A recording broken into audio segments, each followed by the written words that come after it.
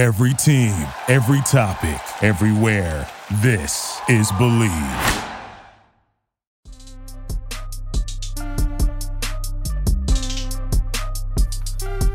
Well, if you're watching, you get a bonus. We're going to stay with it. Thank you to the guys at betonline.ag. Don't forget to use that code and get that 50% welcome bonus. But we're going to stick with it. We're going to crank out a couple of episodes here. Let's talk about draft day needs for the Commanders. So we've touched through other shows. We've said that they need offensive line.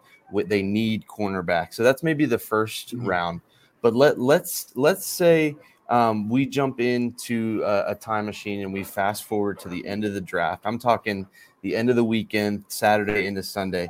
What are some positions that we think that the Commanders need to address? So it's easy to say, obviously, defensive back, offensive lineman. You could throw in a tight end here or there. But when the Commanders come away with their 7, 8, 9-ish picks, what positions do we want to see addressed? And again, you can go to betonline.ag, get your 50% welcome bonus. You can bet on some prop bets about positions, guys that are going to go first overall, conferences, that kind of thing. You can also bet on NHL and MLB, NBA, the playoffs in the NBA and NHL. So go check them out and put your money where you're thinking on draft day as well. So there's some cool stuff there to check out there. But draft day needs for the Commanders, and I'm thinking kind of broad, 7 rounds long. What are the draft day needs? I'm putting you kind of on the spot. We've talked a lot about offensive line. We've talked a lot about cornerback, but what are some other spots that this team definitely needs to address before round 7 is wrapped up and finished? That is a great question. I mean, I'm imagining there being a little checklist that you're walking into the store with. Maybe Mama Rivera, maybe Mama Mayhew has given out a little grocery list. They say, hey, go into the store and make sure you come out with these go get things. This, please. Yes, go get these exact items. That's what I'm thinking. We obviously check the big ones, offensive line, cornerback. You got to make sure you address those positions. But a couple others that come to mind for me, linebacker, I think you got to get somebody in the middle. You may just have, a young, hungry guy that can show up and make an impact, or maybe have some impact on special teams. That's a position I'm looking at. Definitely want to make sure you at least spend the draft pick on a quarterback. Not early, not in the first, just mid to late round. If you think he's going to be something pretty good, maybe third round. But I'd say at least check that box throughout the day. It's getting to the point in this league, you got to get a quarterback every year. Just in case. I think this is definitely a year where you got to go ahead and check that box. Another one that comes to mind for me is just a little bit of depth at the running back position. I would think a little depth over there as well. So those are 3 for me. I could probably keep going, but what do you got? What positions are you wanting to see checked off the list? Well, I wanted to touch on tight end a little bit. If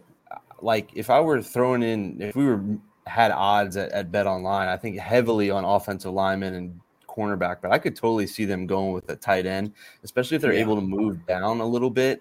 I don't know that a tight end would be a great pick at 16, but if you move back to like 23 or something like that, I wouldn't mind the guy from Utah. I wouldn't mind the guy from Georgia, one of those guys. So I would definitely keep my eye on tight end.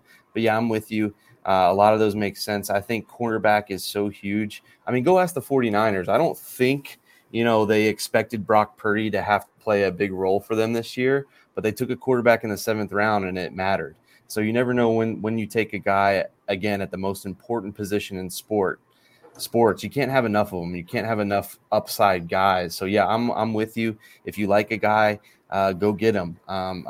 You mentioned it, and I agree with you. I don't want one in the first round, but definitely get a guy.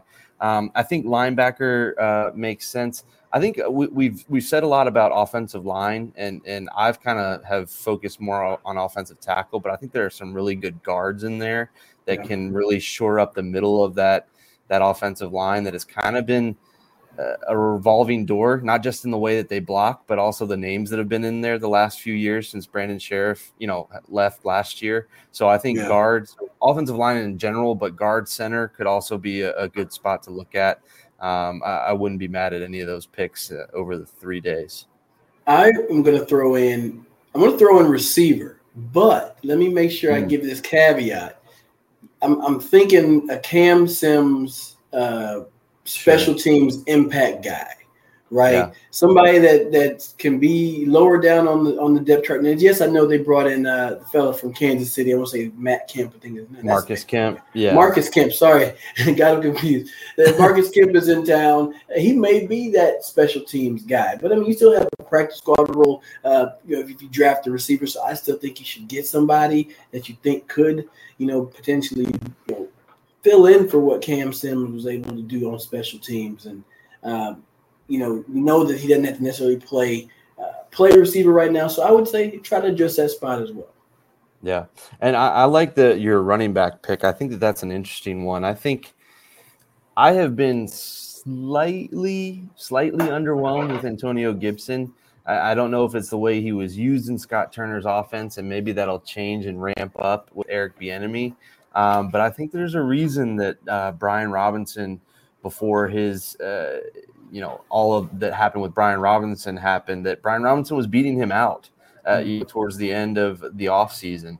So I think a running back that can come in, maybe a guy that just, could catch a lot of passes, maybe doesn't have as much wear and tear, because that makes me nervous with any running back. But somebody to push Antonio Gibson. I think that would be huge. I think that Gibson would hopefully respond well to that. And, you look at what Eric Bieniemy did in Kansas City.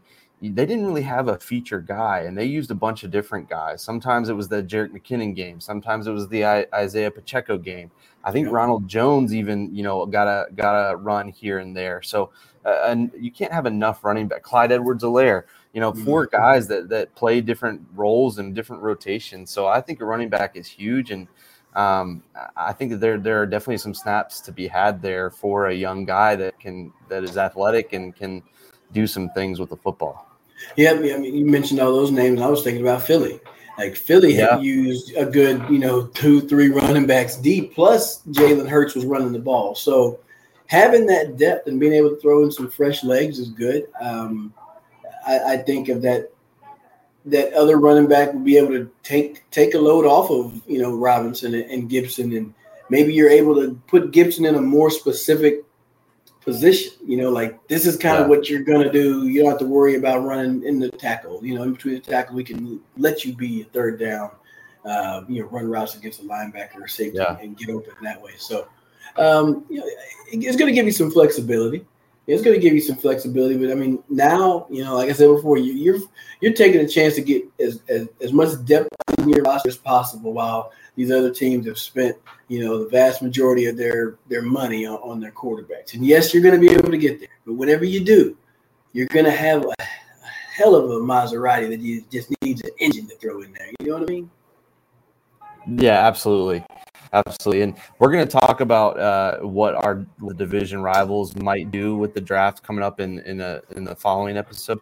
But you talking about the Eagles, they always seem to draft so smart. Like they're kind of looking 2 to 3 steps ahead. So where a running back may seem like a 6th round, nothing pick, depth kind of guy, there's a chance that, if Antonio Gibson doesn't live up to his contract or has a huge year, can you afford to pay him? Well, hopefully you've got a young guy that's been in the mix. I'm just thinking about running back because we're talking about it. Sure. But that you've got a guy in the mix that can be that starter in a couple of years. That's kind of how you have to think about this draft too. It might not be just for 2023.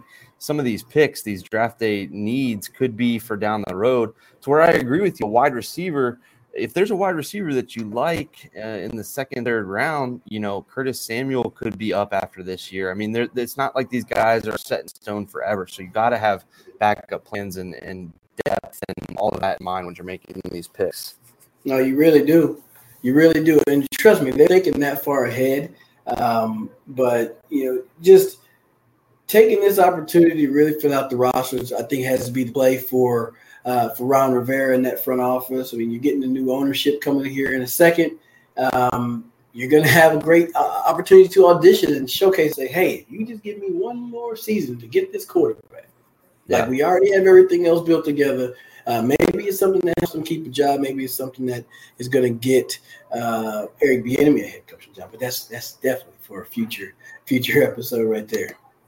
Yeah, so for me, across 7 rounds, I'm thinking a cornerback, maybe another cornerback, so 2 defensive backs, Definitely an offensive lineman or two. That's 4 of my, let's say, 8 picks. I think I round that out with a quarterback, a running back, pass catcher, whether tight end or wide receiver, and then a linebacker. I think those are all things, like if I had a wish list, if that was my grocery list, those were things that I would be looking for. And you never know, you could add a couple more picks. You could get rid of a couple picks if you try to move up somewhere in the draft. But I think those are kind of the key positions to look at for the Commanders in 2023 and beyond, like we said. Yeah, I really have to go back and think about the tight end. First round may be a little bit too high, just because it almost damn near determines that you're gonna have to get that person to football that early. But checking that box throughout the draft, somebody that's going to be able to maybe be a more stout run blocker or a good blend in between a pass catcher and a blocker, that could be something to look into as well. So that's what I'm looking forward to. I think they're going to do all right. I'm trusting in this organization. And I think it's good that you have Jack Del Rio as the defensive coordinator who's been a head coach. Or thank you, that has been a head coach.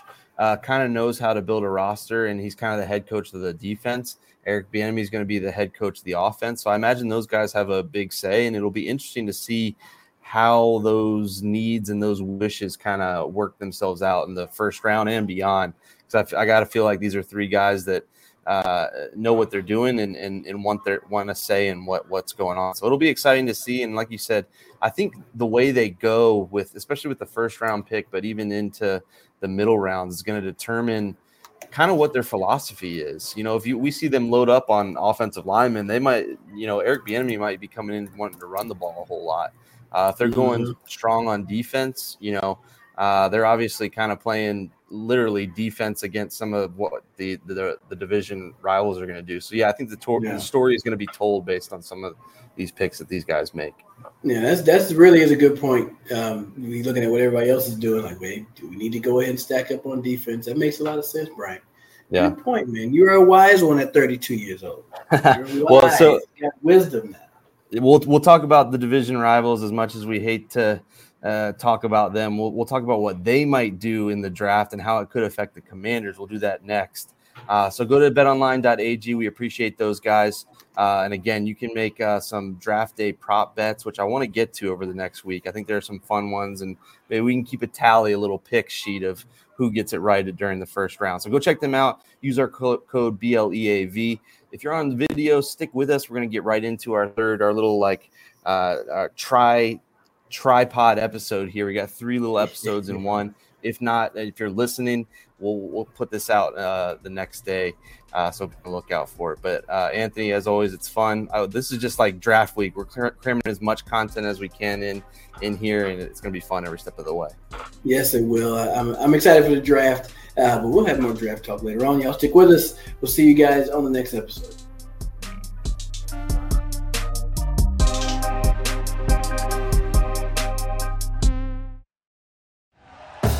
Thank you for listening to Believe.